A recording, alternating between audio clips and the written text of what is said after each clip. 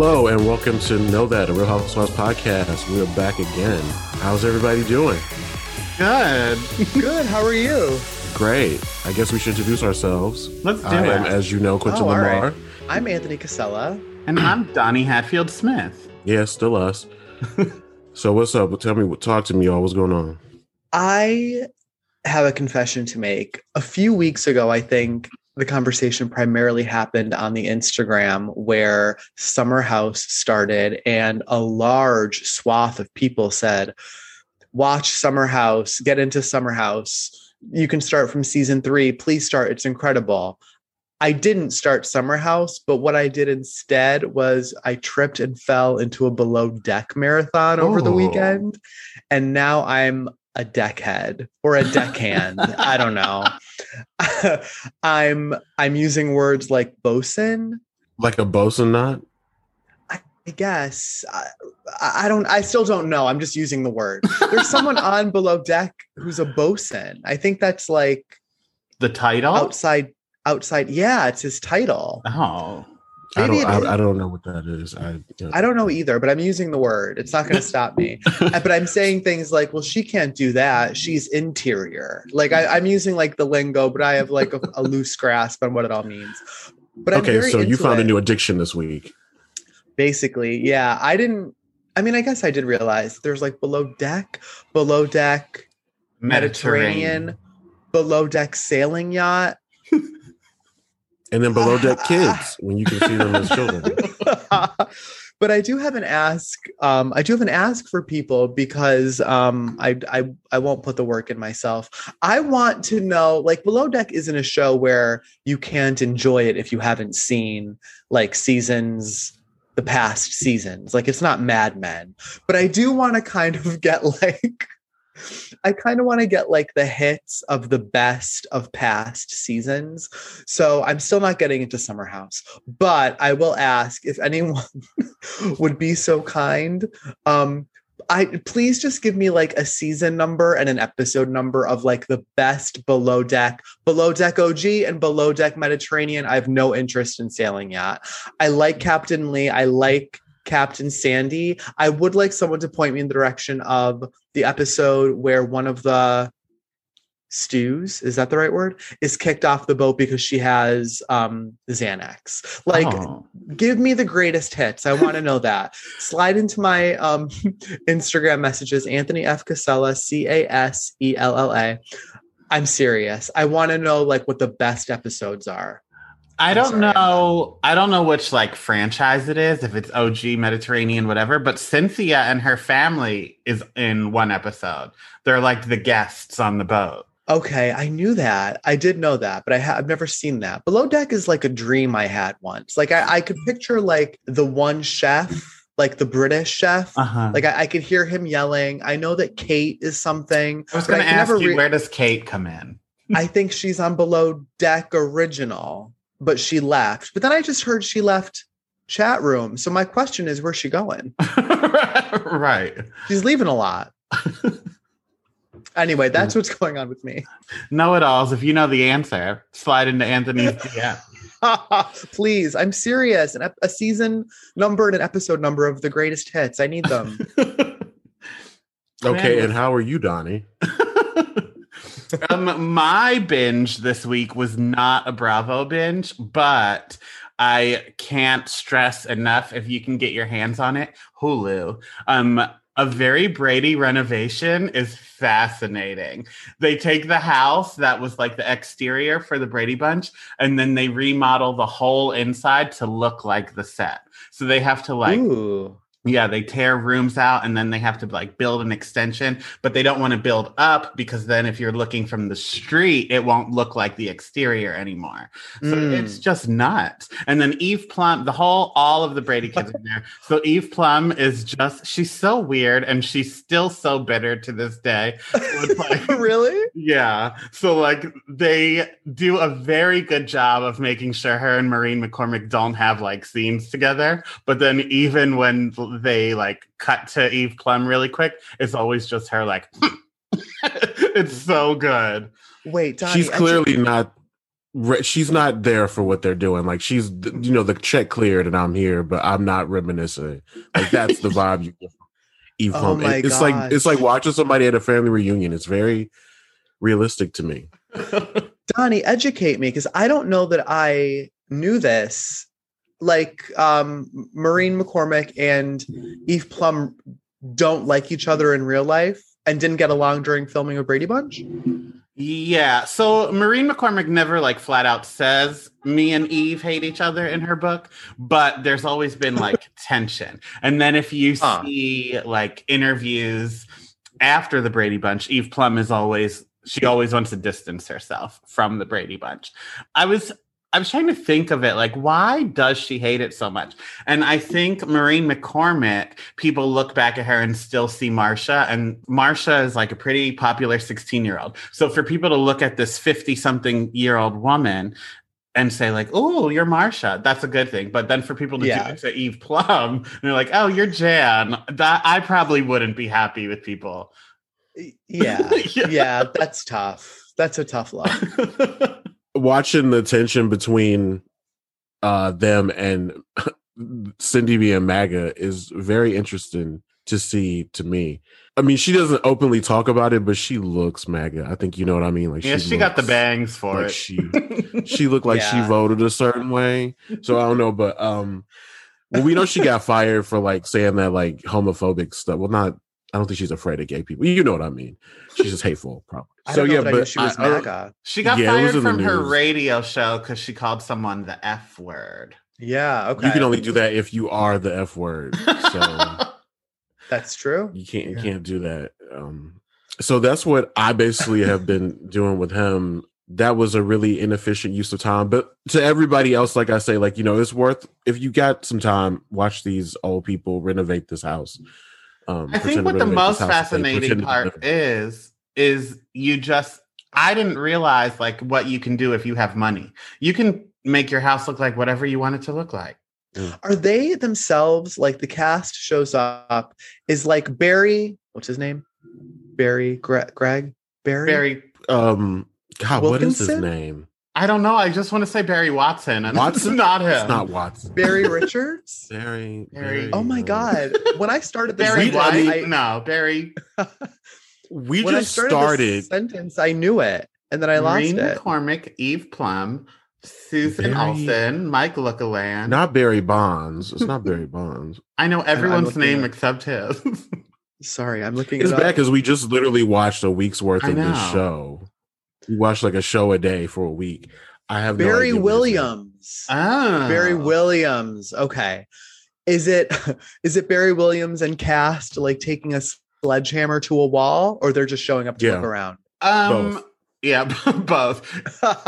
They try to make you think they are sledgehammering a lot more than they are, but they do actively like do some work. Impressive. Yeah. All right.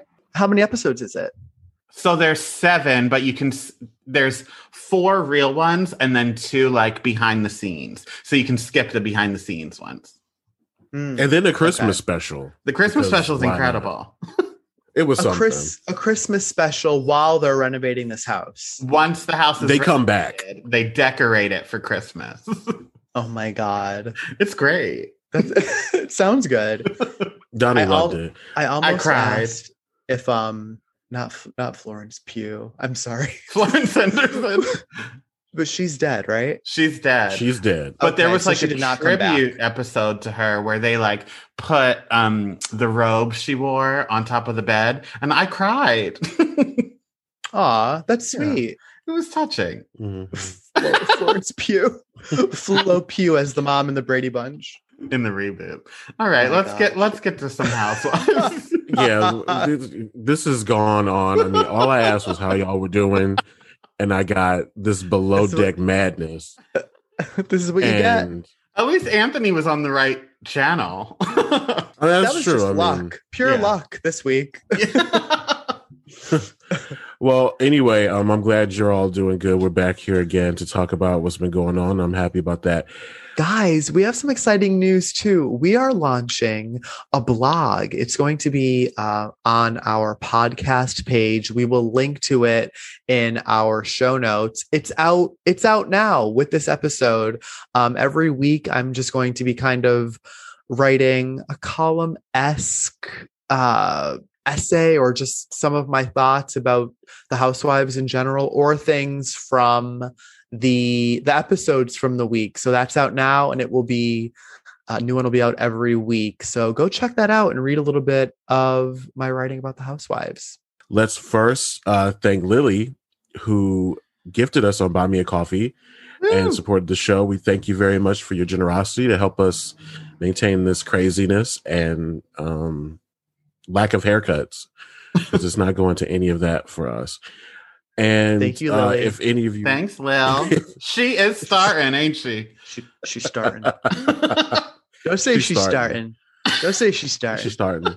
If you'd like to support the show like she's starting, visit buymeacoffee.com/knowthatpod and come about them coins. Yeah, you could be starting too. Yeah, start with us. What's wrong with us? I feel like something is so crazy here. It's a very Rosie O'Donnell energy, which I also watched 4 hours of that on YouTube yesterday. Her old show? Yeah, just random interviews, like her and Mae Whitman. She was wild. It was like some circus animal got its own talk show. She was just like so wild and crazy and like yapping in people's faces and singing theme songs. Don't get me wrong. I get where she's coming from. I too understand that, but it's just, as an adult, it's a different vibe than watching it when you're like 12. I should go back and watch. I love Rosie. Do you guys have like a celebrity that you will like, you took to them in childhood, so you'll like defend them to the death no matter what? Not that Rosie like overly needs defending, but we've had our moments. But like just someone who you're like, oh God, I love them. Like Rosie is that for me. I told Quinn yesterday when we were watching the Rosie show, I was like, I'm so mad at my mom that she never took me out of school to go see the Rosie show. That's something she can never give me. Wait, is it too late for me to say that my person like that was Bill Cosby? Hey, what's true is true. Yeah. Yeah. Nostalgia. I don't defend him, by the way. I was just yeah, but you can still love his work. He could still get to be your person. Yeah. He's not. I was just really just making a joke. Oh, see, okay. Comedians have no space. It's what he will want me to do, right? Like, my person's Whoopi Goldberg. No, he'd want you to pull your pants up. He'd want me to pull my pants up. Oh my gosh. Oh, Whoopi is a good one. Whoopi's a good one. But she doesn't really do anything that I think is really controversial, except not wearing a bra, which I think makes her a pioneer.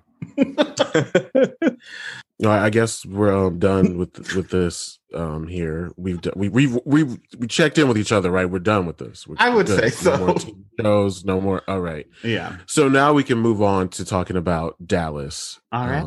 You want to take that, Donnie? I would love to. So before we get into the episode, let us really quick. Brandy posted a vague goodbye message. I guess it's not really vague, but basically that she's leaving the show. And all different housewives from all different cities commented and said, like, you'll be missed, blah, blah, blah. But basically the message just said, I'm choosing to set myself free and lean into Jesus. I want to thank you all for being a part of my journey these past few years. I've loved sharing my life with you, but sometimes things come to an end, and the best kind of endings are happy endings. I choose happiness. Anthony, you were saying last week you want her gone, so congratulations. I guess I made this happen. This is an odd one for me. I feel like I could normally put my finger on like whether or not this is someone walking away or whether this is someone being fired. I can't figure it out. I'm leaning towards someone walking away, but then the timing of even that is odd for me because it normally happens after, as we're kind of like gearing into a reunion or after the season. I don't know what's going on here, but you're right.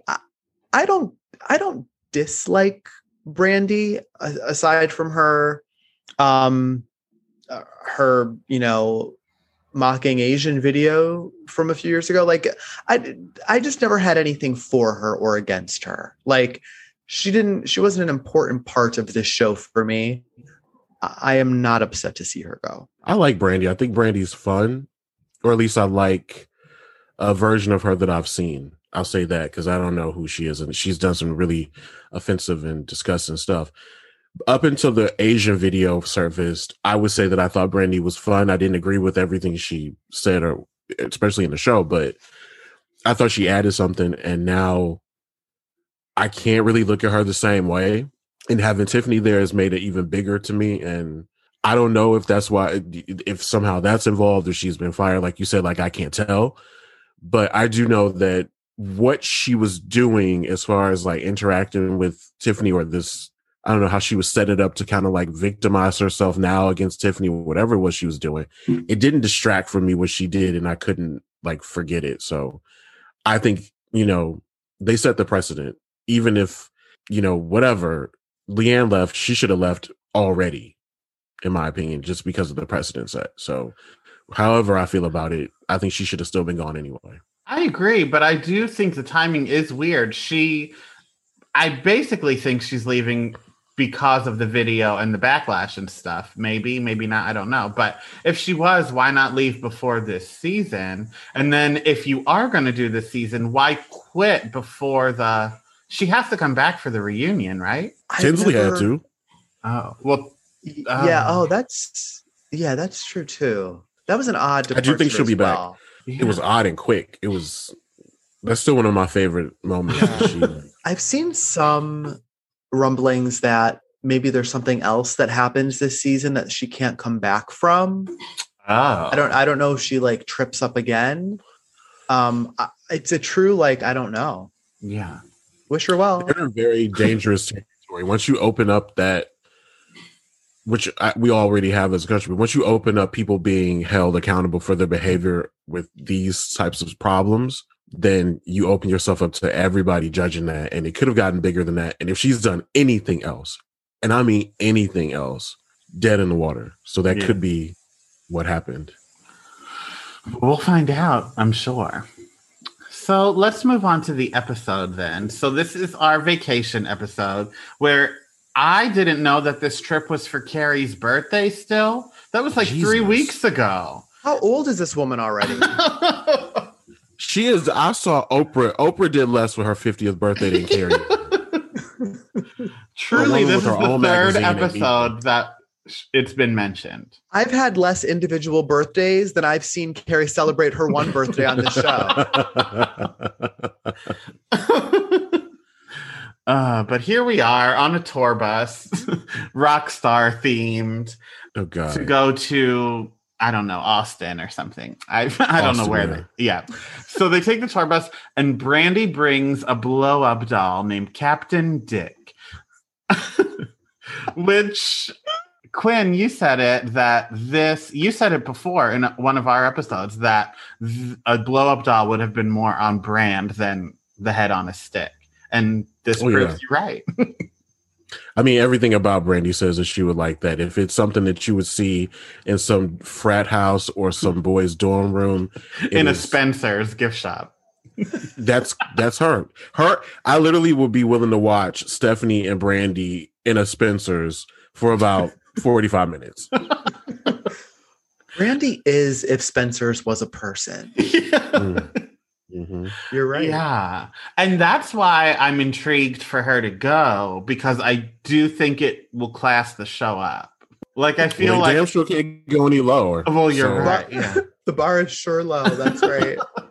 I feel like everything that Brandy stands for is like blow up dolls and pole dancing, which is all fine, but it's like that and then like dildos in your face, and then as we get later, chicken shit bingo. So it's just a lot of I think we'll move on up next season. But it's like, what happens to Stephanie? Like, that's the real victim here. Like, I have no idea who Stephanie is without Brandy. So well, that will be exciting to watch, I think. Yeah, let's get rid of Carrie, and then I think we have like a really solid 4 to build. Like maybe we'll tack on 2 new women. I agree. I would be into that. Yeah. women of Because I'm color, really but liking Deandra this season. I am. I've too. always liked Deandra, and then I kind of she fell out of favor with me for a little while, and then only because of Leanne. Like she went for Leanne, and I couldn't abide by that. But That's now what that she Leanne loves. is not there, I'm seeing what I liked about her before. It's not Yeah. just the badunkadunk. There's a lot to like about Deandra. She on this rock star themed bus, she brings up that she used to be a groupie, and she lists all these people that she slept with. Have you heard of any of them? I haven't heard of the bands, of the people. Not a lick. No. I think that was course actually not. one of the I'm band's black, names. so you know I don't The know. lick. What'd you say, Quinn? I'm black, so you know I have no idea who any of those people are. I thought like I could at least have tapped into like, I blew the drummer of Lifehouse, or like I let like the lead singer of Slipknot motorboat me. But like we weren't even there. We were like, No. I truly had never heard of anyone. No. Yeah. It was rough. It was rough to hear her say that she was sitting there like a one-woman Banger Sisters, and she wasn't dropping any names that were worth what I'm sure she did on those buses, besides what she wanted to do for herself. But I was like, you know, She's like, Green Day. They're like, yeah. She's like, well, I went to the concert, and the guy who opened the door for me, I did a pump of coke off his ass. Like, truly didn't know anyone. No, and Like- then they were showing pictures. Like we're supposed to, like that's supposed to help. it doesn't help because first of all, they all were old, and then it's like people like the bands that I imagine that she was a groupie for are like the kind of bands who have songs on like, I don't know, like the Cruel Intentions musical, maybe like way down the list, like the ones that you don't even know, like who was that? Oh, they were somebody in the 90s. I And it's know like- the whole Cruel Intentions soundtrack. Thank you. It was a trap. I said that on purpose because I know you. I loved the soundtrack, and I loved the musical that we all attended together. They're Free both Candy. great. Yeah. Yeah, they were great. Had a lot of fun. Yeah, and it was funny how much she loved it too. Like she loved talking about it, and even though I didn't know who she was referring to, it was endearing. Like the more Deandra's like, yeah, I fucked it, snorted it, slapped it. Like I just love her more. Like she goes so like honest, but the honesty is like unrelatable but fun. Like Yeah. I'm into it. I like her. Unrelatable I like but fun. I think that's I like- Deandra yeah. as a whole, unrelatable but fun. yeah. Well, I'm glad this Deandra's back. So let's move on then. Cam and Carrie were eavesdropping on Deandra venting about Carrie and their fight. And of course, they heard things they didn't want to hear. Who is in the wrong here I think they were both wrong to eavesdrop, first of all. to eavesdrop? They could have just waited until the show they saw it on the show. They didn't have to do that. Right. They could have came to the reunion. So it's Yeah, they almost didn't- kind of meta for them to see it earlier in a way, kind of. weird. Yeah, they didn't have to do that. I liked that they did it because I really liked that instead of kind of winding her up or trying to like keep her going with her anger, Tiffany was trying to like calm her down and say like, let's just have fun. And it would have been really easy for Tiffany, who has clashed with Carrie in the past, to like hype Deandra up on that hate. So I liked that Cameron and Carrie eavesdropped because who knows? It's not going to last, but I feel like it was good for them to hear like Tiffany doing something good. Like Tiffany was like, had shown a lot of character with the kind of like trying to put the fire down in that situation. Yeah, and because then Cameron they even made a told- point of that too. Cameron was like, she's sticking up for you. Yeah. So, I mean, the eavesdropping wasn't good, but I liked that Tiffany got some points out of it, even if she didn't know she was getting them. And who knows how, how long those points will stay Right. on the board, but They at won't least they did last. it. Carrie I- is friends with Deandra, and look at how she treats her. Yeah, I it's not feel like gonna they're last. gone already because once Tiffany started crying at that dinner, they were all like, you can't cry about this. I mean, Carrie screamed at a woman crying, Yeah. and Tiffany literally just wanted them People to get to along. like have a nice night. Yeah, that was wild. I mean, which she also screamed at her for being a healthcare worker during the pandemic. This is not off brand for Carrie. Carrie is just scary Carrie. Do you think, would you use the word bully to describe Carrie? Okay, so I don't really care about adults saying that they're being bullied. Like, I don't really put a lot of stock into that. You are grown people. You don't have to do this. I wouldn't call it bullying. I do think that Carrie is a very dominant personality, and as somebody like who I feel I also have a dominant personality, it can come across as being a bully. It can rub people the wrong way. But I feel like with Carrie, it's different because it's like a nagging. She's like a nagging bully. Like if you put a bully and a nag and put them together, you would get Carrie. Does that make sense? Like it's very annoying. It's not like, I don't feel like it's like she's throwing her weight around and like, trying to demean anybody. I think she's just a nag and she likes to point out what's wrong all the time. Yeah, a bully, I think, is when you like go out of your way to make someone's life a living hell. And I think Carrie is making Deandra's life a living hell, but in a way where like she's just annoyed. Like she's just picking everything that Deandra does wrong. She's not like calling Deandra whatever, fat or old or whatever. I think that would be bullying. She's just being a bitch, I think. Yeah, Carrie's just awful. Yeah. But I don't like the word bully used in this instance. It doesn't fit. I consider being bullied when like you truly don't have the power to remove yourself from a situation, and that's not what this is. Right. Like she's not being bullied, but Carrie fucking sucks. Yeah. And that's not something that Anthony says lightly. So that means something. I do wish that the women at the table would have had this conversation though, because they were quick to say, oh, she's not bullying you, and then it just makes Deandra look like she's nuts, where I wish that someone would have had the balls, the labia to say like, no, she's not bullying you, but she is a stone cold bitch. Yeah. Carrie has too many friends on this cast for my liking. I agree. Because like Stephanie, Brandy for now, Cameron does a podcast with her in real time today. And there's one more I'm forgetting, or is that it? Like, the whole cast is like pro Carrie, and Tiffany and Deandra are the only ones who are like, Carrie's kind of shitty, and I don't get it. Yeah, I feel like it was because of the latent fake racism from last year, which is causing them to really rally against the one real minority they have in the cast. So it's. I wonder if it's still elements of that. But what I will say about Carrie, she seems like one of those people where, how like if you try to help an older person like with some kind of technology, how they're quick to say that it's wrong and broken rather than the fact that they just don't know what the fuck they're doing. That's the kind of person that Carrie is. Like, this is stupid, it's broken. No, you're not using it right. And I feel like that is Carrie. Yeah. That does sound like Carrie. That's our Carrie. That has Carrie written all over. Classic Carrie. There's really no segue. I was going to say this was classic Carrie too, but it's not classic anybody. Let's end our Dallas talk with chicken shit bingo. Is this a game A, you would ever play, or B, you would play right before dinner? It's just so gross. It doesn't seem like very much fun either. But they won't eat a chicken's foot. Right, but they'll wait around cheering for it to shit. It's so weird. For it to shit.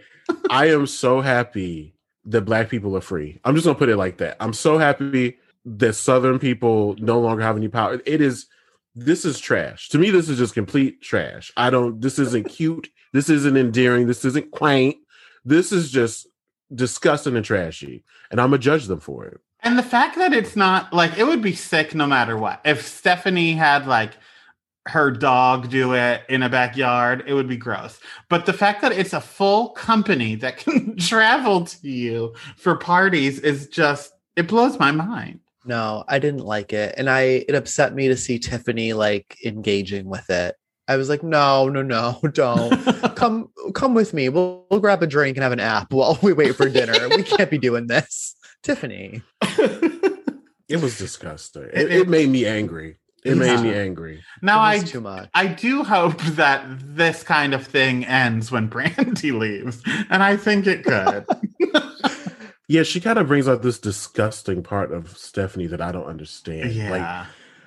I feel like Brandy's kind of like, I mean, but she's disgusting too. Like putting that beard on her crotch. Like they do such, I don't know. Like they just do nasty stuff. Yeah, Brandy had the poop hat season 1. The poop hat, putting that beard on her nether regions. And it's just like all this stuff is just like, yeah. Brandy, come on now. Brandy's base, like her level of humor is like gutter. Yeah.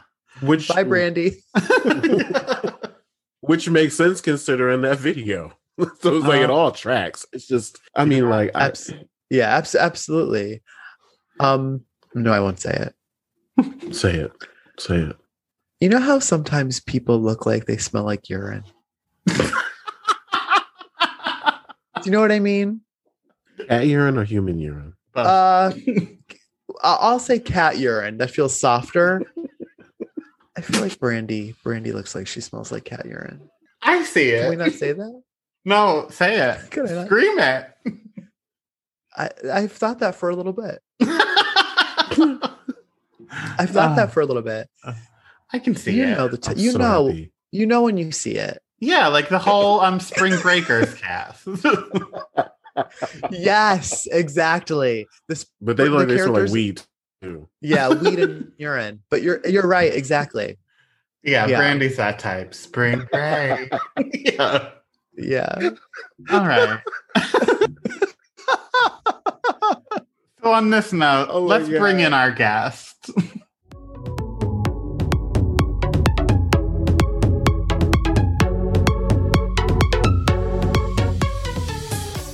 Okay, so we got our guest here. We'd like you to give a nice welcome to Chelsea from Oh No Bravo. Welcome, Chelsea. Welcome. Hey. Welcome. Thank you guys so much for having me. I feel like I'm with Destiny's Child right now. I won't say who the Beyonce is. I'll let you guys, fight it out among yourselves. Well, you're our Solange. Thank you. My goodness. I'm Latoya Luckett. I'll just put it there. So why don't you tell us about your account, Chelsea? Sure. So my account's at Oh No Bravo on Instagram. It's just pure chaos most of the time. I post approximately like 97 to 200 times a day. It's fine. Everything is fine. I'm doing great in quarantine. But I do an Instagram live on Friday nights at 5 p.m. Pacific, 8 p.m. Eastern with podcasters, other Instagram personalities, and just kind of shoot the shit about Bravo and pop culture. That's fun. I love that. Enjoy it. Love that. And on her lives, she's in a full disguise, but she's not in one now. So I'm beside myself. I know, it's like sitting with Miley. We don't have Hannah. Well, I guess we can pick up here and head to New Jersey, the magical Garden State, who we legalized marijuana, so they're really the Garden State now. So let's start off with Dolores' arrangement, which I want to talk about. I don't care if nobody else wants to talk about it. I want to talk about why Dolores won't admit that she's in a polyamorous relationship. I don't know why she won't just come out and say it. And why is Frank Jr.'s relationship with her boyfriend more secure than hers? What do we think about this situation? Again, for this, how many seasons is this now? We're in 11, right? Yeah. Or I'm sorry, the whole show is 11. But I don't know how long this has been going on with Dolores. Too long. Too long. Like, I know that Frank is kind of a shitty guy. Like, objectively, you see him on paper and you're like, ooh, like I would not be rooting for my friend to get back with him. But it's kind of the like Mario Singer, Ramona Singer situation for me, where I'm like, we're rooting for this, right? Like, we as the collective audience are rooting for this. Am I on an island? Like, I just feel like even the way that he reacted to her plastic surgery versus the way her boyfriend did, I just felt like that really told a tale. Well, I'm personally rooting for Frank and Joe Gorga, but anybody else? No, I think I agree. I think you're right. I root for Dolores and Frank, who, by the way, does anyone remember that Frank used to be a lawyer? Like, I was just like reminded of that because he was disbarred, of course. Right. But before that, I'm like, he was a lawyer. Okay. I root for them. He seems sweet in his way. David is like a rude ghost. Like something isn't right about David. He's like a middle-aged and despondent powder. Powder. Did you say powder? Yeah. He's very Uncle Fester adjacent for me. And I famously love a bald man. There's something about him that is quite unsettling. He looks like if he could tell the future, it would all be tragedy. There's something definitely creepy about him. Definitely. Part of it is an edit. We are supposed to want to root for Dolores and Frank. The fact that he is the one that comes along on these vacations, we haven't seen, what's his name? David. Thank you. I don't know. I was going to call him Jezebel, but that's not right. I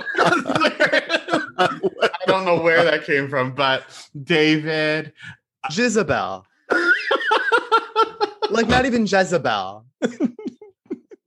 Jezebel. That's what he said. I don't know what to tell you. This is an episode tonight. So yeah, and then like we said, the conversations that they have too, I feel like he can't only say these like 5-word sentences at a time that are always negative. This is an issue.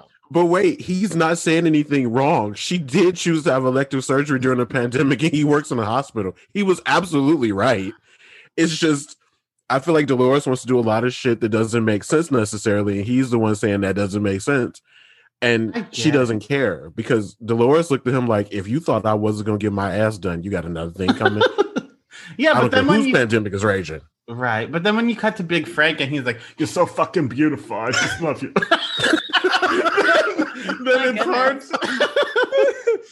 I think you have a point, Donnie, and I think that Jezebel knows he's going to get a bad edit, and so like maybe that's why he doesn't want to be around. It's kind of like a self-fulfilling prophecy that he's only filming these like countertop scenes, and he's gonna look like an asshole because he's like, I don't want to be on camera.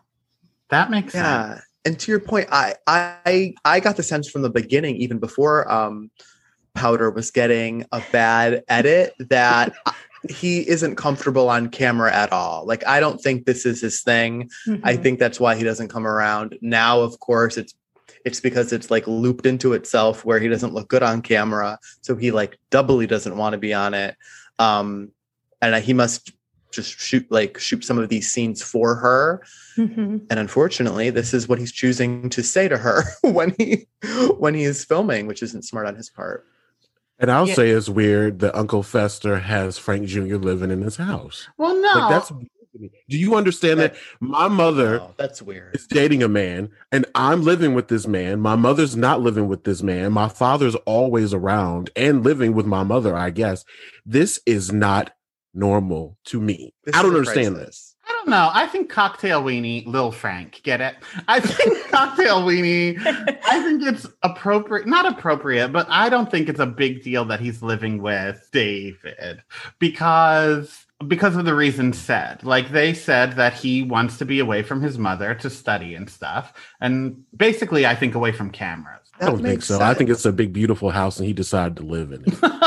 With Jezebel and Cocktail. With Jezebel. I think it's very odd, but I don't think it's like marrying your step grandfather odd. Like, it's just something. You know what? It's something, you know. That's not even fair. That's not even fair. It isn't fair. No, that's not. Leave Mary alone. Leave alone. You know what? Okay, so Dolores has this weird arrangement that could probably only be done justice by Diane Keaton in a movie. And something's got to give. No, it's complicated. Something with Meryl Streep. So now we switch gears to Teresa and Jackie, who love to fight. Let's just be real. They love to fight.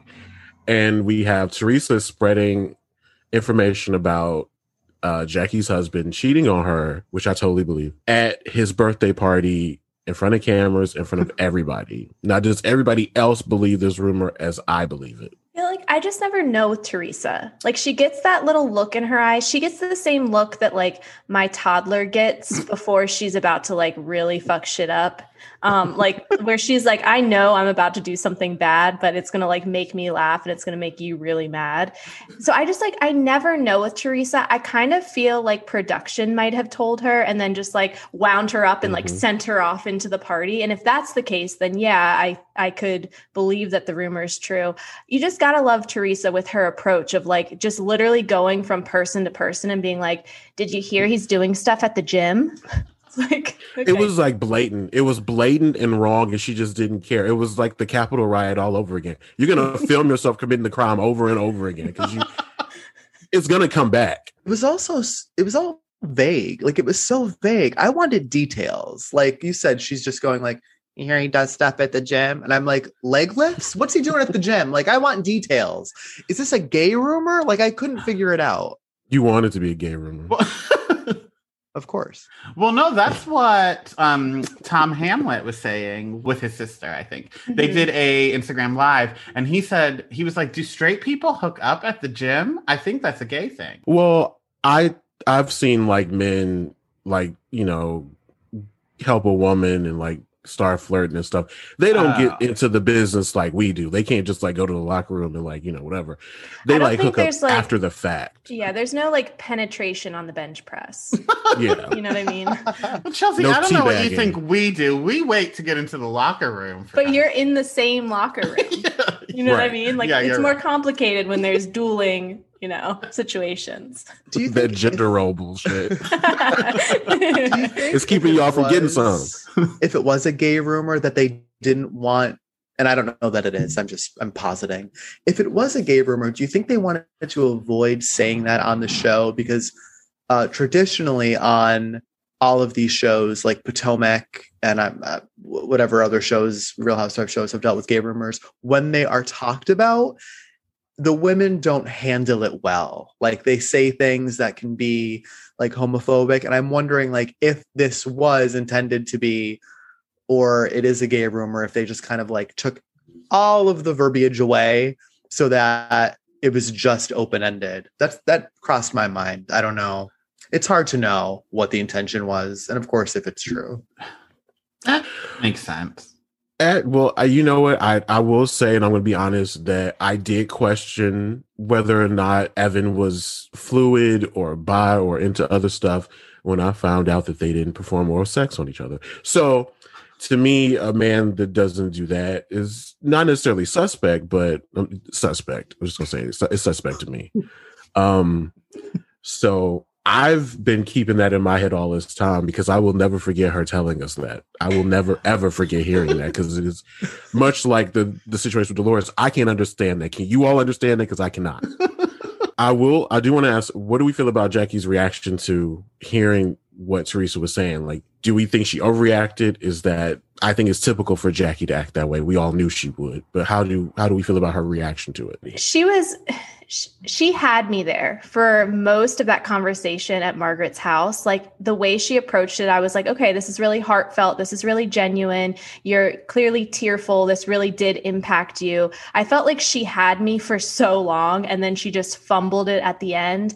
And literally she could have, if she's going to use this like analogy thing, she could have used literally most anything else in that argument that would have even made more sense in the context of what they were talking about. She could have said, how was it when people were accusing you? Now, I guess she couldn't say that because it was her that was accusing her. But like, you know, there were other things she could have done between, like, besides bringing Gia into it. And my thing about Gia is like, yeah, she's an adult. She's 19, but she's not a housewife. She's not holding a plate of meatballs. She's not signing up to be dragged through the mud like this. And it's not her fault at the end of the day that Teresa is her mother. She didn't choose that. You know what I mean? True. Completely agree. And it was frustrating because this was episode 1 of what I believe is going to be like an electric season. I can't wait for the rest of it. It looks so good. But Jackie could have been right this entire season. Like Teresa handed her, like no one's handed that kind of gift to have the moral high ground, and Jackie had it. And she just completely let it go with the Gia. I'll use the word analogy. I went back to watch this because I feel like everyone now is saying It's an analogy. It was an analogy. Not once. Not once does Jackie use the word analogy in that scene. And when I first watched it, I thought Jackie was literally saying, you know what? I've been hearing people say this. So I hear this. Oh, I don't know who said it, but I heard it. That's not an analogy, or it's not clearly an analogy. Right. Yeah, she didn't even say, that would be like, what if I said, or what if I heard? But she literally just said, I heard that Gia does coke in the bathroom at parties. It was not clear that this was like a hypothetical situation she was throwing out. Absolutely not. No. Yeah. I don't think it was. I think that is probably something she heard. I do think that's probably, and she used it in that way. She weaponized it in that way because of what was said to her. And you think she's going back now on her word? Because I think now she's trying to. I think she tried to do like a little thing, like like what if I made, what if I did that? Because I do think people have heard about these rumors with her husband. I do think there's truth to them. We can find out whether or not, but I do believe that other people have heard these things, or there are people talking about that. And I feel like she kind of like tit for tat at her. And I think that's the only reason I can think of why she would give up the high ground in that way to do that. And it was not a good move for her to make. And especially, I mean, Gia looks like she's capable of whooping her ass herself. So I don't know why she did that. All Jackie had to do was say, well, what if I repeated a rumor that I heard about Gia right now? Mm-hmm. And Teresa would have gotten upset and Jackie would have been proven right without and still kept the moral high ground. Yeah. And for someone who's so smart and a lawyer, I can't believe she was so dumb in that moment. That's such a good point, Anthony, because that's like literally she would have, like she said, I win. She would have won that argument had she done that, because then when Teresa's coming at her, or then later when inevitably Teresa's getting mad at a dinner because of that, she can say, I never said the rumor because I wouldn't do that to your family, and be like, boom, now I really did win. You know what I mean? Exactly. Mm-hmm. Yeah. She's I feel like she wanted to hurt her. And I feel like she wanted to hurt her because, like I said, because I think there was something there to it.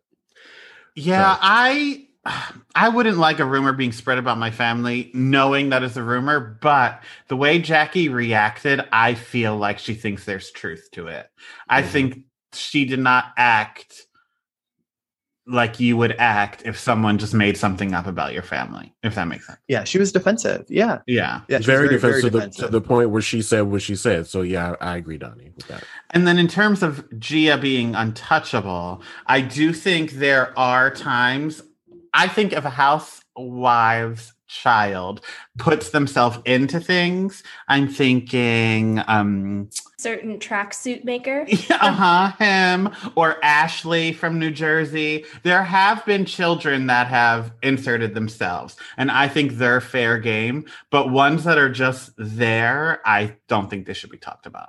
Yeah, because she's not like Kim Zolciak's daughter. She's not like involved. Right. So yeah, I agree. She just like, she gets on the FaceTime that she doesn't want to do.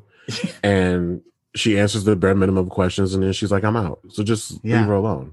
I agree. So moving on from there, I would like to do a special shout out to Marge Sr. Strictly on her response to hearing the gossip about Jackie and her husband. I think that extended Marge Sr.'s life by 5 years. Like she came to, like, I just realized how much I love Marge Sr. I love both Marges. Yes, I love both Marges. Because Marge Sr.'s reaction was great, but then when Teresa was leaving and you just hear Marge say, What happened? I'm having a freak out. They're very, the genes in that family run crazy, and I love it. I've never watched a Bravo spinoff before. Not like Candy getting married or Candy at the Wonka factory. Nothing, no spinoffs. But I would watch a Marge and Marge spinoff. So I would watch that. I watch all of my shows with closed captions on because my children will wake up, and so I'm like, trying to read what they're saying and listening to it really quietly. And Marge, at one point when she was getting so nervous about what was happening in the other room, she's just like kind of pacing around, and then the closed caption just said gagging sounds. Which coincidentally is the same closed caption from Atlanta this week too. Bolo and Marge have that in common. Well, that's it for me from New Jersey. How about you take it away for Salt Lake, Anthony? Sure. Okay, this was part 2 of the reunion. This was like a little bit of a messy part 2. A little?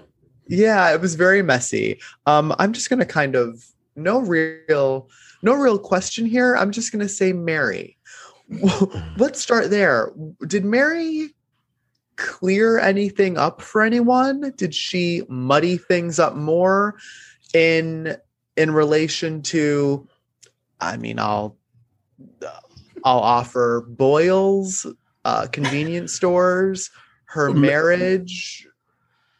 Mary stressed me the fuck out. Watching her talk, I was like patting sweat, chewing Tums. She was giving me, I was going through it every time she talked about something, it got worse. And then it got shocking. And then it got quietly even worse than before. I have never seen it. It's almost like something Hitchcock could do. It's incredible to watch the depths of this woman and also how shallow it is. I was gobsmacked. Is that a word I can use here? Yeah. I listened to your guys' last podcast and you had the same thoughts I did of that she was like low-key MVP of part 1. And it was almost like she was a princess that a fairy godmother had given her the gift of like being lucid. And then it turned 12 and then she turned back into like a chaotic pumpkin. And I was like, where did the Mary from part 1 go? Because this is not the same woman. And yeah, exactly like you said, Quinn, I was just, every time she spoke, I was like, oh no, oh no, oh no. Like what's coming next? Because you couldn't even predict what was coming next. I was scared for her. I was scared as a Black person. It just made me incredibly uncomfortable. I think the timing and like the layout of the reunion just led to that chaotic pumpkin moment, because in the first part, she had the upper hand and it was all about like, Jen, you're a bad friend. And like, Heather, you did this wrong, whatever. But in this one, the camera was kind of faced towards Mary, where she had to explain herself. And I think that's where she doesn't thrive, because I think she knows what she is doing is wrong. I think that she's not 100% content with her marriage arrangement.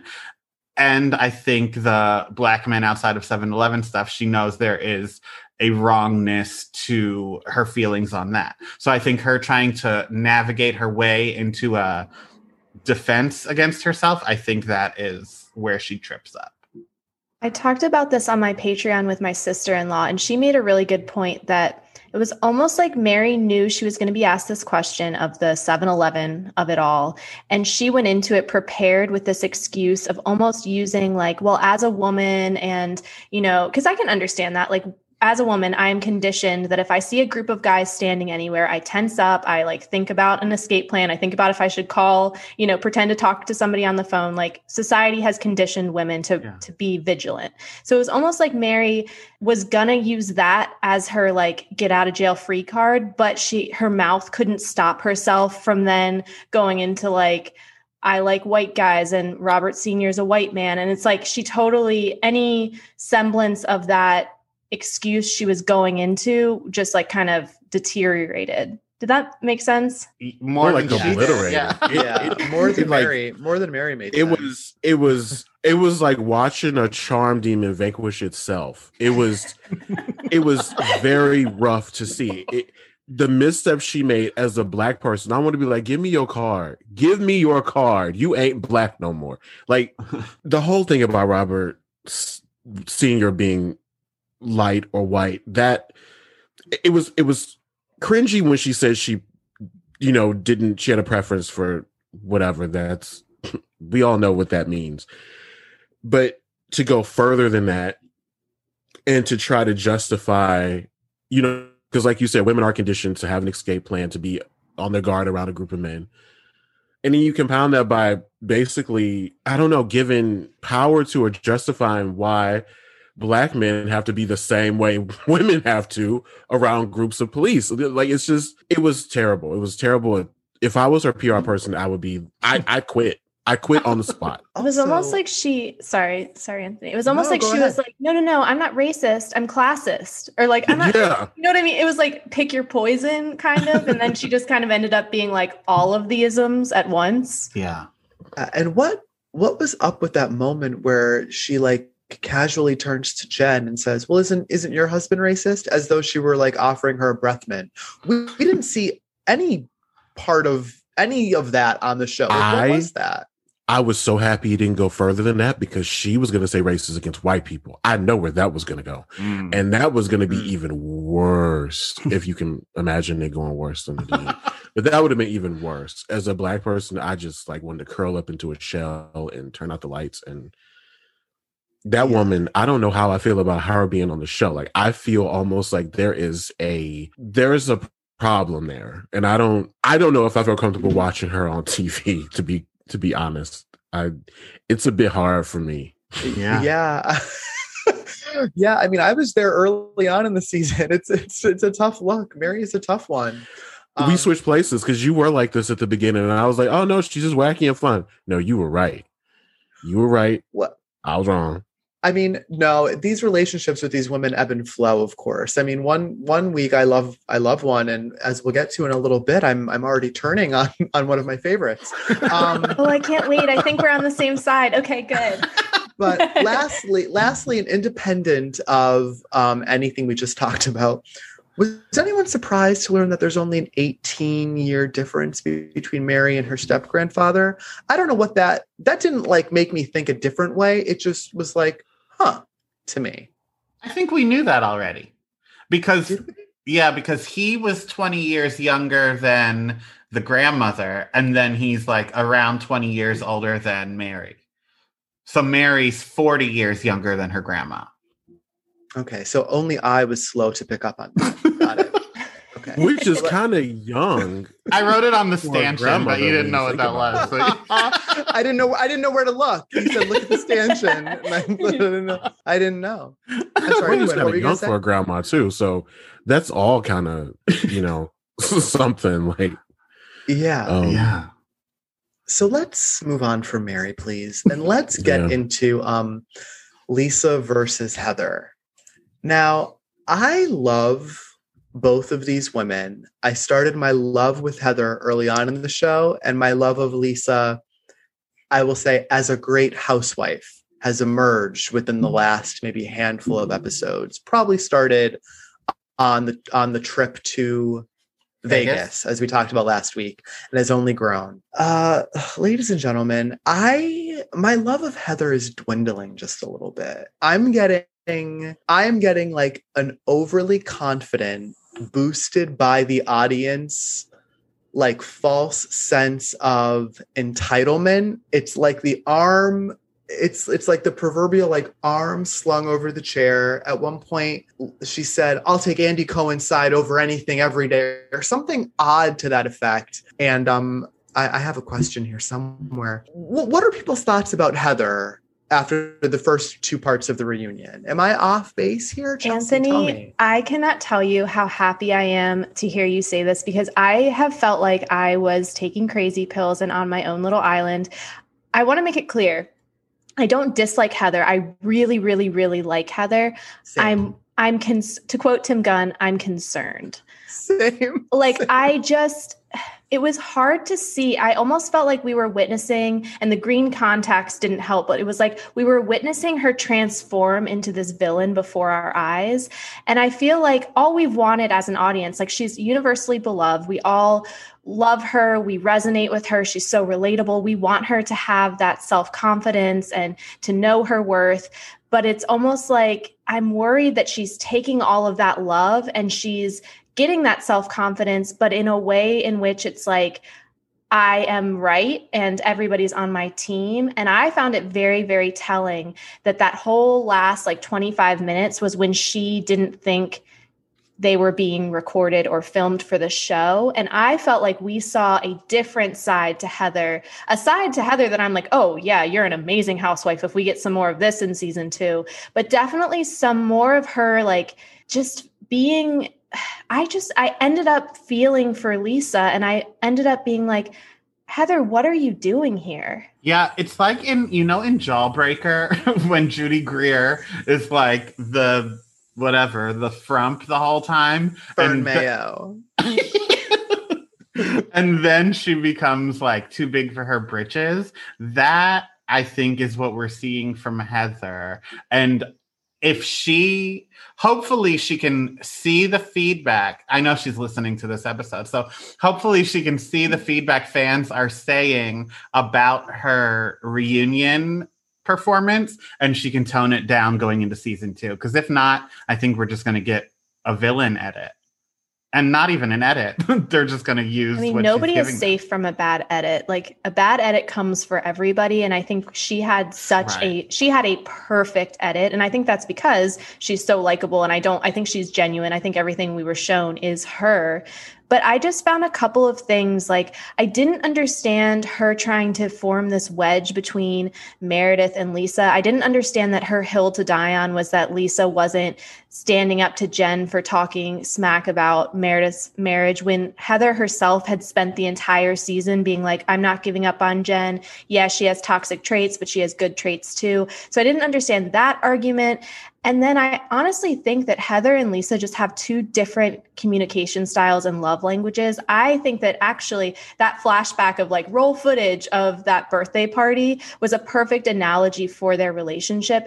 They both tried to say hello at Meredith's birthday party, but they missed each other, and then they both felt slighted. And I feel like that is exactly their relationship, where they're both trying to like, at one point they were both trying to make an effort, but it just failed horribly. And now I found it telling that Heather's the one telling Lisa, you're in last place, and like, I don't want to move forward. And I was just like, ooh, okay, Heather. Yeah, it's not what I wanted her to stay, like Sandra Bullock while you were sleeping, and not, I don't know, turn into something that I don't want her to Nene herself, first of all. Yeah. But I did feel bad. For me, the star of the reunion of the second one was Whitney. Like, loved Whitney. I always loved Whitney. Me too. I will say about Heather, as of now, I'm not on a team. I can see why Heather has changed and why it could lead down a bad road, but it's very like Jackie and Teresa for me. It's just giving me good TV. I don't have my horse attached to either cart. It's not a Monique and Candace situation where one side made me heated thinking about the other one. This is just quality TV. And one last thing, I've had a lot of time to, and one more thing, and so Amanda on It's All Happening with Amanda made a really good point too about it, where she said she just thinks that Lisa triggers Heather, and Heather is very insecure. She sees Lisa, Lisa feels like she's better than them, which, Lisa might. Like, Lisa definitely has that pretentious vibe about her, but it's also not Lisa's responsibility to manage Heather's insecurities. Very true. That's all I have to say about that. Very true. And I think Lisa's right. Heather should get everyone should, but Heather should get therapy that's not Andy Cohen. Like, you shouldn't take your newfound self-esteem from like an audience of fans that say they love you. Like, should come from you. Right. I also feel like Lisa was proven right in the debate about whether or not they knew each other previously, with the text messages that I think one of them was like, can't wait to meet you in person in 2017. So then Lisa's just right? They don't know each other. And I felt like that was kind of just like glossed over. Like, I felt like that was pretty, talk about the receipts. We've got Whitney's Kinko's stuff over there with like, I can't even read, but there's the real Kinko's receipts. Like, there's the real, evidence. It seemed like the show didn't want to underline it. This is where I'm going to get irritated, is if like things like this keep happening where Lisa is correct, but in order to have their like, if they don't want to do a villain edit for Heather and they keep giving her like a Snow White and the Seven Mormons edit or whatever, if they make Lisa look a certain way to keep their Heather edit intact, then I won't love that. But I thought Lisa was proven right here. Yeah, because they didn't even, and I don't know what point I'm going to make, so I guess we'll just write it out and figure it out together. But they didn't talk about the Whitney, Mary, Lisa Meredith lie at the finale party either. So I feel like in this season, there's a lot of like big things that we want answers to that they're just like glossing over. Well, even they showed us a flashback of Heather talking to Lisa and being like, aren't you afraid? Aren't you afraid? Aren't you afraid? And Lisa being like, no, I'm literally not afraid of Jen. Like that just proved like it was very strange. I felt like it was really choppy of like a lot of evidence in Lisa's favor. But then again, I do understand just more people genuinely resonate with Heather. So it's easier to be like, yeah, I would react like Heather in this situation too. Lisa has been a mean girl to her. Yeah. But in this situation, I mean, I felt so bad for Lisa's tears backstage because I'm like, that's real. Like that's frustration. And I feel like Lisa has the same, I'm not going to compare myself to Lisa Barlow. Like I need therapy, but not that kind. But like I have that same energy sometimes where people don't realize I'm secretly emotional because I can usually like keep it together and I'm pretty logical about things. And so I think with Lisa, sometimes it comes across as her being really bitchy or direct, but she secretly does have feelings about this too. And she clearly is upset about the Heather relationship as well. Yeah. And I was very surprised because I thought Lisa's, I'll call it a freak out, but her like running around the stage, I thought that was going to be during like a segment they were filming. So when it was kind of revealed that it wasn't, I was like, oh, that wasn't a performance that she was putting on during like a filming of a segment. Like that was her upset. And it endeared me to her in a certain way. Because that's so Lisa. Well. That's so Lisa. When cameras are on, she has that weird like pageant smile she does where she just like looks like she does her little pageant girl smile and she's so collected and she's like a curated Instagram feed of like fresh wolf, feed it tequila. But then when she doesn't think she's being filmed, like that's when her frustration's coming out and she's like, no, like listen to me. I felt for both women in that situation, but I felt like we got to see like a peek behind the curtain of that was all during a break. And I'm like, oh, so like this is kind of different than what you're both portraying when you think cameras are rolling. Mm-hmm. Yeah. Did anyone else, and maybe we all knew this too, and I'm late to this one as well.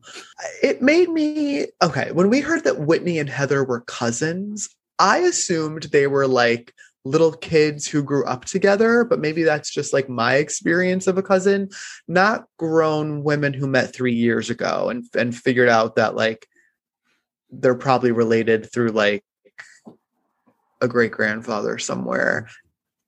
That made me content in my thinking because this whole time, I thought it was weird that they would call each other friends. But if they are cousins by blood, but they didn't know it until recently, it makes more sense as to the verbiage used. I knew about it because Heather was in the comment section of one of my Instagram lives, like right at the beginning of the season, and she explained it, and I was like, I'm sorry, I forget who I was talking to. I was like, I'm gonna have to stop talking to you. Something's happening in the comments that I really need to pay attention to. So I knew about it, but it was strange because they gave me like they sat at the kids' table vibes. Like the way their loyalty to each other reminded me of me and my cousins. And so it could just be, I mean, obviously they were just friends and then the most Utah thing ever. No offense, Utah, but like, oh, we're related. Okay, cool. But yeah, they did give me like cousin vibes of like having known each other for much longer than they actually did. Definitely. And I think, 3 years ago would put us at 2017, which is the same year that Heather and Lisa first met. So I'm assuming that's when like the cast was getting together. So are these just two women who were cast on the same show and then later figured out that they're related down the line? Sounds like it to me, right? Let's move on to Meredith. Does Meredith know where she is? Does Meredith know what show she's on? Someone will ask her a question and she's literally just not paying attention. What's going on here?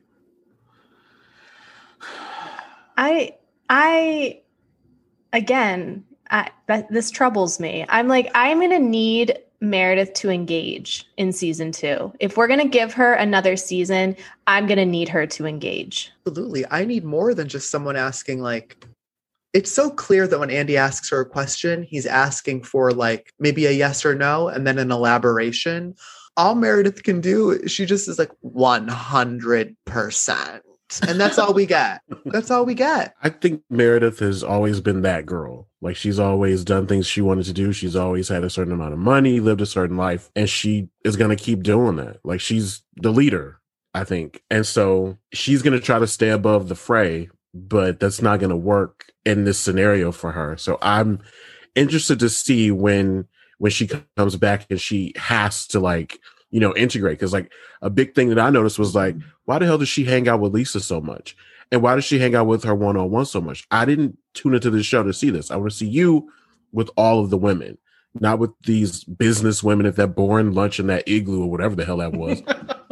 Like, they're not the cast. I want to see you with the cast. And so I hope that after this season, she'll learn, or somebody will be able to communicate to her that she needs to do that. She needs to engage with people more than her family. Because we love a housewife that thinks she's better than everybody and thinks that she's like on a different level. But we need the old school LVP of being the puppet master manipulator behind the scenes. Or we need like the Bethany being the voice of reason and literally weighing in on every single thing that's happening because she thinks she's like the mediator. Like, we need some level. Pick your way of being the delusional better than housewife, but just like engage, like speak, have a conversation, do something besides being like, and this is my son Brooks. You know what I mean? Yeah. I will say I was disappointed that it didn't go further with Lisa feeling like she should have known what was going on in Meredith's marriage. I would have liked at the reunion for Lisa to say, like, you know, I really think you should have told me that. And even, you know, whatever the answer would have been, it would have been something. So, yeah, I will say Meredith is boring, and I'm demanding more of her too, of course. But there's something about her that still like transfixes me. Like, even the little bit we get of her, like the iciness and like the voice, and it's almost like her voice is like, if Jennifer Tilly and Katharine Hepburn had a baby, it would be Meredith's voice. But I'm into it. I just want more of it. I don't know. I'm okay with that. The finale gave me that boiling under the surface rage that she had towards Jen. That was the moment that I was like, ooh, give me more of this. I have follow-up questions about what's going on here. Like, if she can give me that, because that's actually the scariest type of rage, that rage that's like just below the surface and it's somebody who never loses their cool. I'm like, can a producer really like do something here to like make that come out? Like, I really want to see what that's all about. Is that when she threatened everybody on the stage, basically? At the finale with Jen, where she's like, I don't accept your apology. And like, if you mess with my family, you're done. But when did she say, like, if anybody who comes from my family, like, that was like a blanket threat to everybody, right? Like, that's the way I interpreted it. Mm-hmm. Yeah, and also I was like deleting texts about Brooks when I heard that. Like, okay. It's also it's also not a threat you could make when you're on a show, like saying the next one of you talks about my family, we are not friends. It's like, then that's the show. So I don't know. Don't know what to do. Don't know what to do for you, Mayor. Maybe take a season off. I would like, before we move on to another city, I feel like, and I don't think we're going to get it, because if I'm not mistaken, I believe they're already like filming again or getting ready to film. I need to meet the parents of these women. Like, if Meredith isn't, show me Meredith's parents. I will take that as her offering more of her life. I want to see Jen's parents, or I know her father's passed away. I can't remember if the mother's still alive. I just want to meet everyone's mom and dad who was alive. I feel like that can like help color in some lines for me. I'll do you one better. I'll give up not seeing anybody's parent if I can just see Mary's mama. How about that? That'd be good enough for me. I don't need to see anybody else's parent. I want to know Wendy's dad is okay, and show me Mary's mama. I don't need to see anybody else. I want to see Mary knocking on her mother's door like Ashley Darby did, like Kenya Moore did. I want to see that. That's heartbreaking. Yeah, I want to see it. I think like I want to get in there with these women. Like, I want to see their families. That's always a good, like, remember when we went home with Erica Jane to her mom's house in, where was it, Chelsea? Tell me. I forget. I can't remember. I was actually thinking about when we saw Karen Huger at that parade. It did the same thing for me of like painting context of like, oh, this is making more sense now. Yeah. Yeah, I like that. It like italicizes something you didn't know you needed when you needed Yeah. new parents. So I would like more of that. Any other things that I didn't mention that are worth a note before we move on? No. Mm-mm. Let's move on. So yeah, let's go on down south to ATL. Now, in this episode, I'm sure we all noticed that there was a new confessional look for everybody. Insane. In particular, Kenya, who decided to start acting again. They didn't tell us. What are our thoughts about this new style of confessionals for these women? I loved it. Riveted. I'm riveted. It's just nuts. The editing for these shows has really, I don't even know a word for it. Everything from Potomac's editing to the animation on Dallas and now these confessionals. It's just nuts.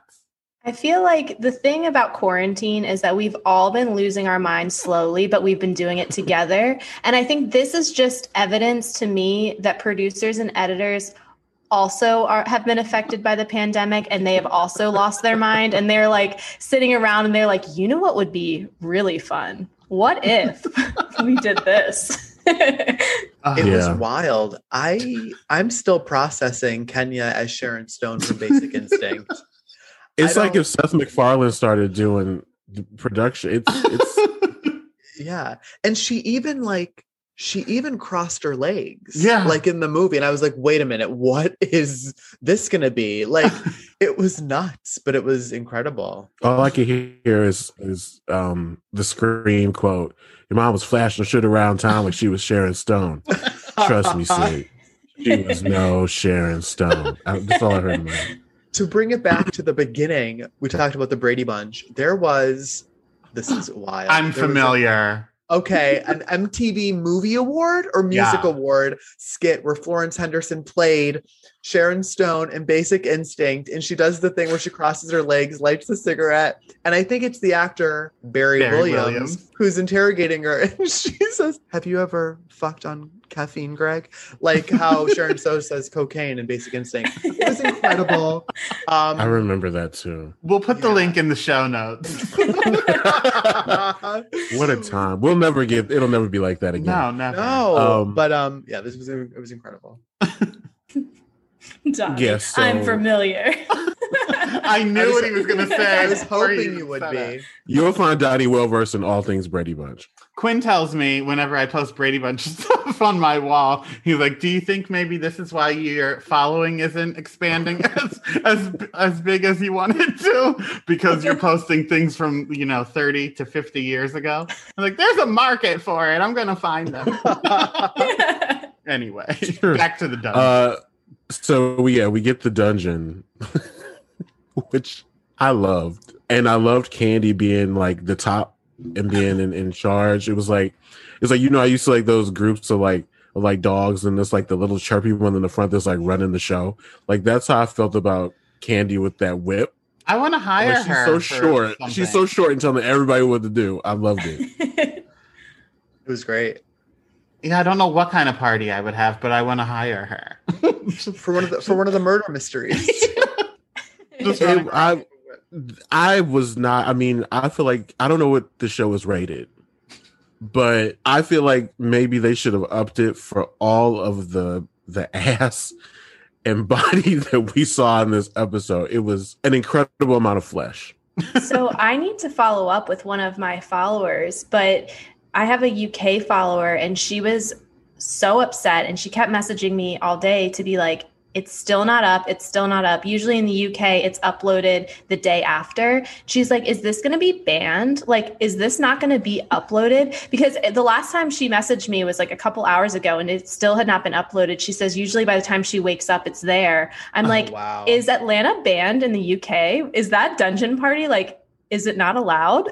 Well, wait, this is like very naive of me, but I thought the UK was more lax in their like TV stuff. They're more lax in their language. I don't know if they're lax in their sexual content. I know you can say different words like fuck and stuff like that. You can't say, You know what? I here, think but- they are. Isn't there a show in the UK where it's a dating show where everyone is covered except their private parts? And I swear this is something. And you pick who you go on a date with based on like their nether regions. Maybe the problem was that their faces weren't completely covered in Atlanta. Masks weren't enough. True. I will say I couldn't believe the stuff that made it to air. Like I was shocked. Yeah. Not like clutching my pearls. I loved it. I just couldn't believe it. Yeah, I was giddy the whole episode. It's unlike anything we've ever seen. Yeah. More like clutching a vibrator. It was. I was amazed. I was like, why can't guys get together, straight men get together and do things like this? Why only straight women can? Why only gay men and straight women can get together and be all sexually fluid with each other like this? I hear Evan does it. Oh my gosh. I'm like, Evan, who? Who'd you hear that from? Jezebel? So the first half hour of Atlanta was like a David Fincher film. I was like, I couldn't sit still. I was nervous, excited. It was incredible. Aroused. Yeah. It was almost like, I'm not being facetious. It was like revolutionary. Like, it was really cool. I think it's cool because being, like I've said before about, being raised by Black women, I do not normally see them that sexually liberated. That was very good to see. Like I guess they're not all aunties because that was some young woman stuff. I've never in my life have I seen that before. And I loved it. Of course, everybody started to act up when Bolo showed up. His penis got there about 5 minutes before he did. I have never seen a bulge not blurred as many times as I saw in that episode. Like they were like, we're gonna let you see a little bit of this. And what do we feel about Bolo? So I'll speak first. I was going to do research and sign up for his OnlyFans, but it's $25 a month. And right in his bio, he says, I am not a porn star. And I was like, oh, well, I'm not signing up for this then. I really want just a 60-minute special on this man. Like, I want to know everything about him. Yes. I need a Lifetime documentary. I need more information about this man. Everything from the tongue to the face mask to the fake Chanel get up that he had. I love this man. And the lack of the blurring, I think we need to circle back to, because I was like, good heavens, what are we witnessing? Like it literally, this is where Ryan Bailey from So Bad It's Good talks about like having a premium Bravo like subscription of like, we could pay more to like have the power to like turn up Sonia Morgan's mic in a scene. I personally would pay more to just maybe like move that little blur to the side. You know what I mean? Whoa. Definitely. So that's the effect Bolo have on the women. Okay. I mean, you saw the effect that he had on the women. I saw. My goodness. I think he's incredibly. First of all, he did a handstand out of nowhere. His dedication to the craft is admirable. I find it incredibly innovative the way he was able to sexualize his PPE. This man is doing things. He's innovating. We should. Yeah, I would watch that documentary. Yeah. I wanted a Bolo interview the same way we were getting like interviews about the interviews about what happened that night. I wanted his. I don't think he's happy about his portrayal on the show, given some things I've seen on social media. I don't know if he would have been down for giving an interview afterwards. Up until now, I do know. He did ask if the cameras left. He was. Like when Tanya left and when people were trying to figure out months ago who was with him, I know that he like made his account private. I was already following him, so I could still be in the loop, but he made his account private and he was like very vocal about like nothing happened. I'm a professional, all of that. But then now I do think he is liking the attention because he made a post and was like, thank you to all my new followers. Don't forget about my OnlyFans. And I have a monthly calendar you can sign up for. So I think I might buy that. You should. It'll look cute in the kitchen. It must fold out. So, scratch and sniff. Oh. Boo. Wow. Some people really go too far. I always do. You can edit that out. I won't. So then we have Cynthia, who gets all trussed up and packed into her clothes. She's ready. She's out there. I felt like Cynthia was really down for it. She was ready to have fun. I just got a little bit, I don't want to say uncomfortable, but uncomfortable when she was given that vibrator for inside her underwear. Now, I am not made uncomfortable by anybody's sexuality, especially not a woman of a certain age. But I feel like Cynthia is no lie an aunt of mine. And I felt very uncomfortable with the idea that Kandi was using that remote vibrator on her. It was uncomfortable for me. And then the swing happened. Oh my God, that swing. And then she tipped $3. Okay, so we have to unpack Cynthia here. How do we feel about Cynthia during this evening of her bachelorette party, excuse me? I was worried at first that Cynthia was going to kill the vibe because when Kandi called her down the stairs, Cynthia seemed like, I know she was unsure of what was going on, but I was like, oh, is she going to be into it? Like, I didn't get the sense of someone who was like, let's have fun. I got someone who was kind of like, what's going on here? You want me to sit down? Like, but she definitely got into it. I think Latoya put the vibrator in Cynthia's that's where I was kind of like, huh. Pretty sure Cynthia could do that herself if she wanted. Yeah, but why not when you can get Latoya to do it? I mean, true. Yeah, I completely agree. I was concerned at first because I was like, is this the bachelorette party Cynthia would want? So I always designate myself for when my friends have bachelorette parties. I do like the goodie bags and the party favors and like, you know, the flash tattoos or whatever. And I always have to ask, like, are we pro penis paraphernalia or con? Like, you have to ask that question. And I know this is a very different level, but like, you have to be like, what do you want in a bachelorette party? I've had people be like, yeah, give me the giant blow up penis I can take out to the bar. And I've had people be like, no, I don't feel comfortable with that. And like it's ultimately their party. So you want to make them feel comfortable. So I had the same thought when she walked down the stairs. I was like, oh, this could go like really bad. But I was like delighted that she seemed like she had a really good time. It just seemed like such a fun night. And I was like living vicariously through them of just like a debaucherous evening with your friends. Like maybe my evenings don't go quite that far, but I'm like, hey, after the pandemic, who knows? Who knows what I'll be capable of when you release me into the world again? Oh yeah, like you are a woman. Yeah. How, like, I really didn't even think about that. Like, you actually go into a bachelorette party. How does that make you feel, Chelsea? I don't mean it that way. I would like to reiterate, I am not wearing my disguise, so he can see my face. This concerns me. I'm literally blushing right now. Okay, go on, Quinn. I didn't mean that. I mean, like, okay, in the way that you would be going to a bachelorette party. Like, I didn't think about that. Would you? I feel this bachelorette party was like a level 100. How would you feel being a part of a bachelorette party that went down like that?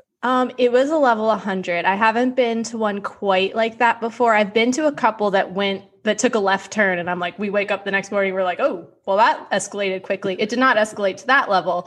I would say I would be somebody like that would go probably at some point be like, good day, good evening, I'm off to bed, no judgment, have fun. Like I would have fun until it was time for me to depart. The Drew Sidora exit.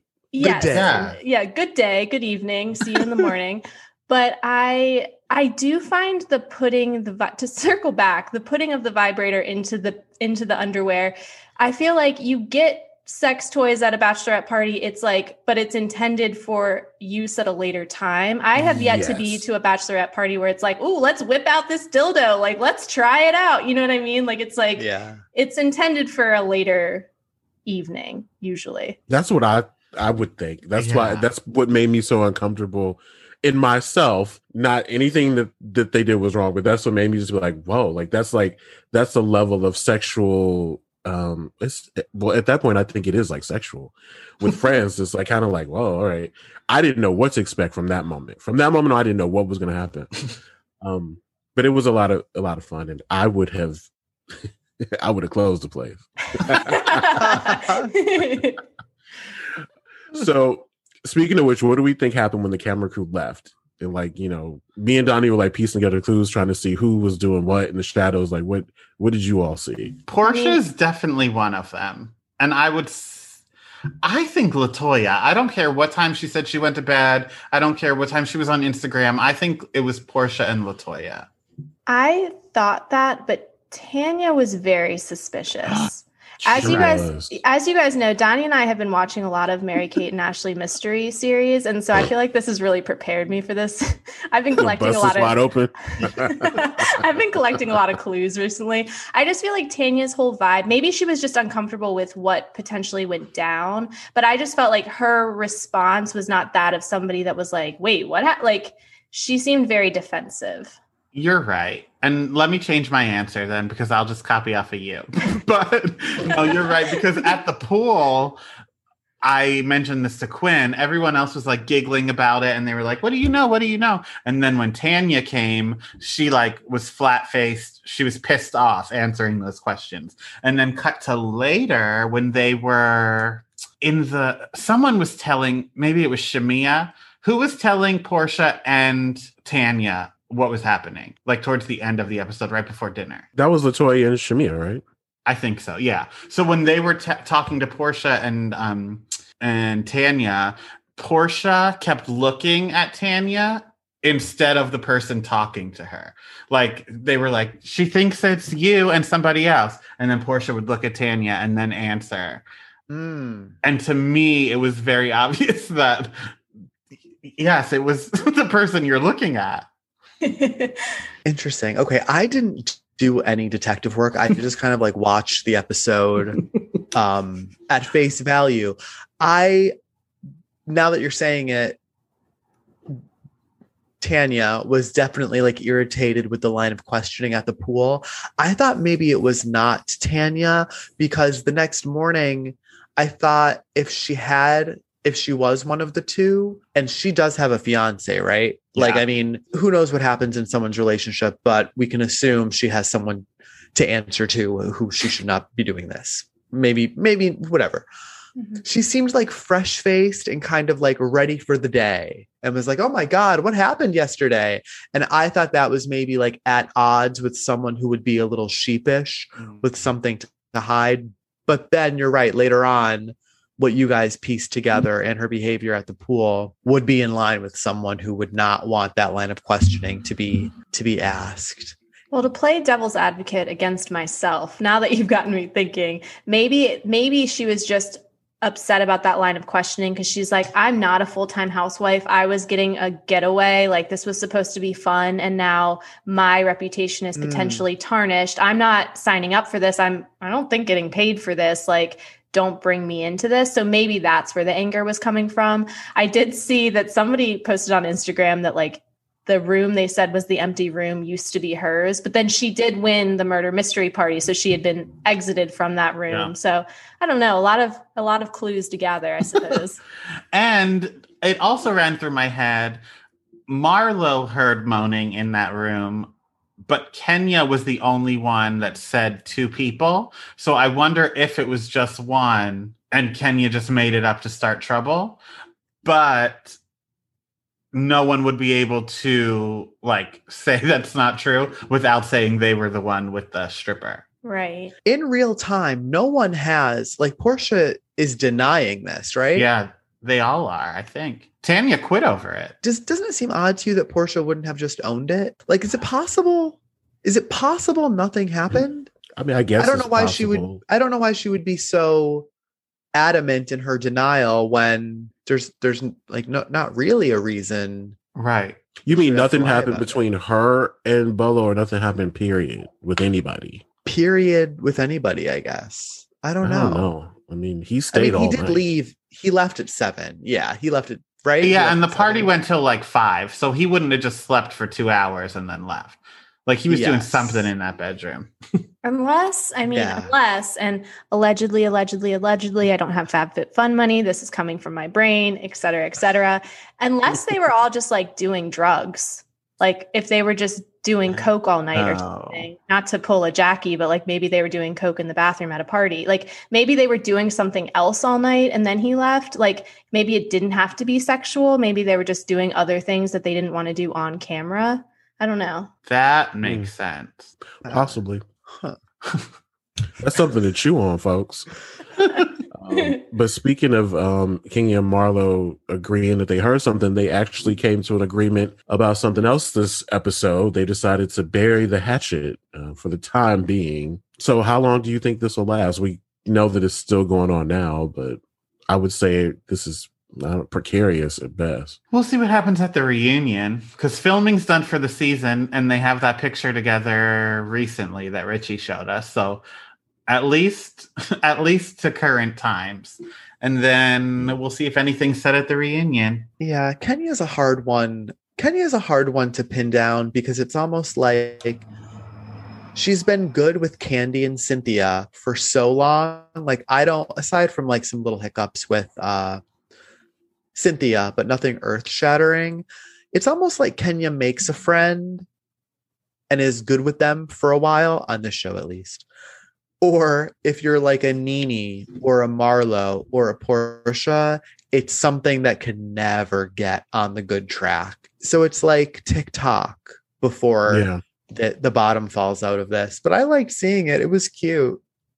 I'm an eternal optimist and sometimes just dumb about this type of stuff, but I felt like it wasn't just a Band-Aid apology, at least. Like, it seemed like a really genuine moment between the two of them. It seemed like it was an actual apology. It seemed like both of them were actually hearing each other and appreciative of what the other person had to offer. It was not a housewives level apology, in my opinion. So at least it was like a little bit more, where maybe that almost like buys us, it like extends the clock a little bit. Like, I don't think this is a forever type of situation, but it's like, maybe this will get us to like this time next season when they inevitably fall out. Like, I feel like maybe that, because it was so genuine in nature, and Marlo did, like, I felt like sincerely address and apologize for some of Kenya's concerns and vice versa. So I'm like, maybe this could, I would love to see, I love like a half a season alliance of two unlikely friends. I always love to watch it. Yeah, it's a fun mix up. So we'll see how long it holds water.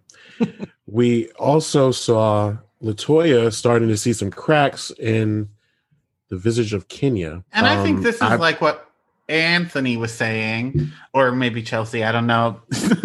I forget you're a woman, Chelsea. So one of you said it. But I think now that Kenya, I mean, it didn't exactly work out like this, but I feel like Kenya is having a Marlo friendship now. So now the LaToya friendship is puckering out. And I know that's not why LaToya's friendship with her is ending. It's because LaToya saw who Kenya is and not the Kenya who she was pretending to be all this time with her. But I do think it's odd, like, she lost one and now she gained a new one. LaToya would have to be headless not to see how Kenya really is. So it was only a matter of time. Headless. But it's seriously true. Yeah. So with that, I mean, I guess we've wrapped up Atlanta, and therefore we can move to final thoughts. I feel like Jerry Springer when I say that. Final thoughts, everyone. My final thought is, I don't know if we ever will find out what happened with Bolo, but I think for me to get closure, I'm going to need answers. It can happen at the reunion, but I'm going to need answers. My final thought is Atlanta related as well. And I know there's lots of talk about the appropriateness of Kenya trying to get to the bottom of what happened and who it was. Is it any of her business, really? No. But I mean, I'm happy she's doing it, because we have a show to make here, people. And aside from Bolo, I truly have no idea what the other stories that are going on are. Like, I don't know what would be getting us to the end of this season if it wasn't for Kenya. So thank you, Miss Moore, for keeping this boat running. My final thought is Whitney and Heather, weather, tornado, destroy. Iconic. Like The Craft. More like Charmed. Loved it. Second Charmed reference. I got 2 in. My final thought would have to be that I am very anxious about any other cameras being on Mary for any period of time. Unless things are very laid out for her in a secure way, I do not know what to expect going forward with her. But I'm going to keep watching because she signed up for it, and it is what it is. But I'm very nervous about Mary, just in general about her. She makes me nervous. Well, I guess that does it. We should thank Chelsea, the woman, for being here. Thank you for having me. It's been great. Yeah, thank you for coming on. Yeah, This was so much fun. No, this was so fun. I was so excited to talk with you guys, and this was just delightful for a Monday evening. It was. And Bolo's Chanel outfit was not real. Marlo peeped it. Know that. Bolo, no, he didn't, honey. Jesus. I'm sorry. So I'd like to thank you all for listening. And if you'd like to support the show, be sure to visit buymeacoffee.com/knowthatpod. You can follow us on Instagram and Twitter at knowthatpod. And you can follow me at Quentin Lamar on Twitter. You can follow me, Anthony F. Casella, on Instagram. And a reminder, I do want your Below Deck episode recommendations, so please reach out. You can follow me on Twitter and Instagram at Real Donnywood. And Chelsea, remind us where we can follow you. Sure. So you can follow me at Instagram at Ono Bravo or on my Patreon, patreon.com/Ono Bravo. Great. And everybody continue to listen and subscribe for free to Know That, a Real Housewives podcast on Apple Podcasts, wherever you get your shows. And don't forget, our blog is now available. You can check that out in our show notes. Anthony will be updating that weekly. So check it out. Bye. Bye. See ya.